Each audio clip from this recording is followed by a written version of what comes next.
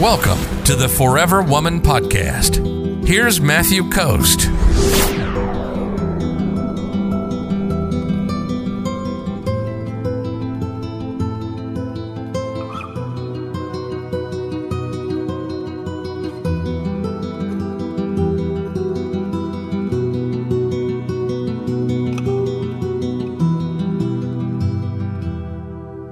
Mika says, what are some reasons why so many men don't follow through with plans for dates or meetups in general in the first stages of getting to know someone?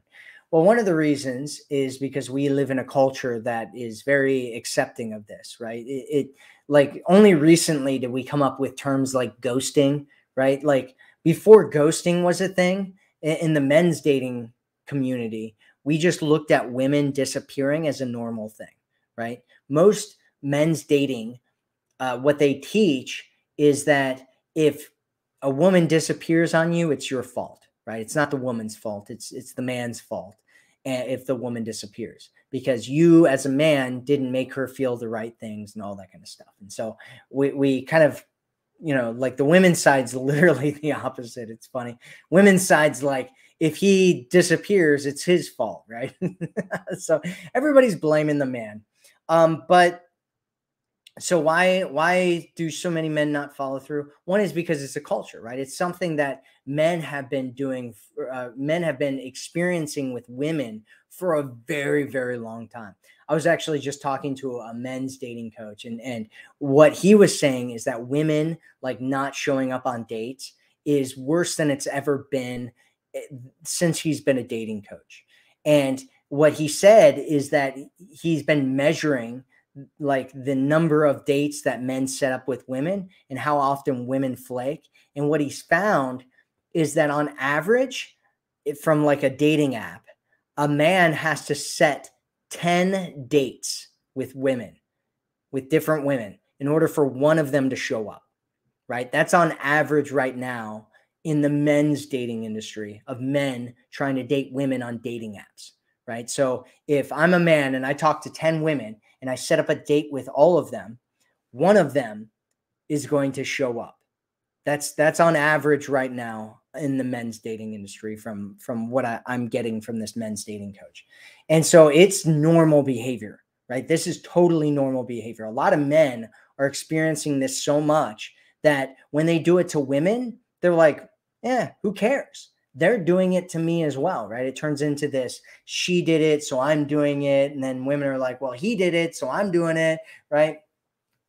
And really what you want to look at it as a guy just not being that into you. He just doesn't care. He's not that into you, and so he doesn't show up. He cancels things. He waits until the last minute. He doesn't show up. He doesn't make plans, whatever, right? He's just not that into you. That's the way that you want to see it, right? It could be a lot of different reasons why, there's more abundance going on, especially on dating apps, right? People will get on those dating apps and they're like messaging back each other. And it's like, if he cancels something on you, if he forgets something on you, if he doesn't show up with something on you, it's like, he's got other women that he can talk to theoretically. And so if he does have other women that he can talk to, then he's talking to other women. He's forgetting about you. And even if those women aren't getting him on dates, right? He's like on the extreme of abundance. If he's on the extreme of abundance, right? And that's one of the things that is important to know about with abundance is there are extremes, right? There's an extreme of scarcity and there's an extreme of abundance, right? If you're in too much scarcity, then you're likely to overvalue the men that are in your life that you're talking to. If you're on the other extreme of total abundance, you are likely to devalue the men that you're talking to so much that you don't care how you treat them or what you do with them because you value them so little, right? It's like,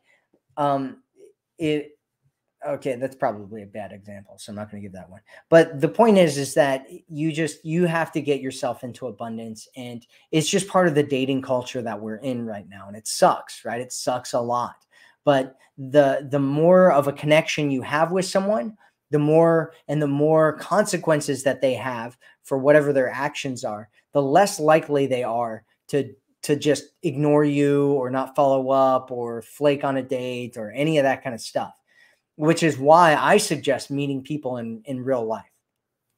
It's far better, in my opinion, to meet people in real life than it is to meet people over these dating apps, because the dating app world is such a like mythical world of nobody really cares and everybody's treating each other really badly that, you know, it can be really, really difficult for people. You know, there are ways to get through it and around it and make sure that you're connecting with the right kinds of guys and all that kind of stuff, and building a healthy connection with them. But ultimately, at the end of the day, they're meeting you through a dating app, so their connection just isn't as great. They don't care as much. You're just another pretty face on a screen. So they're, you know, the consequences of them, you know, just disappearing and not following through and all that kind of stuff isn't very high, you know, and so they're likely to just do that and not care about the consequences.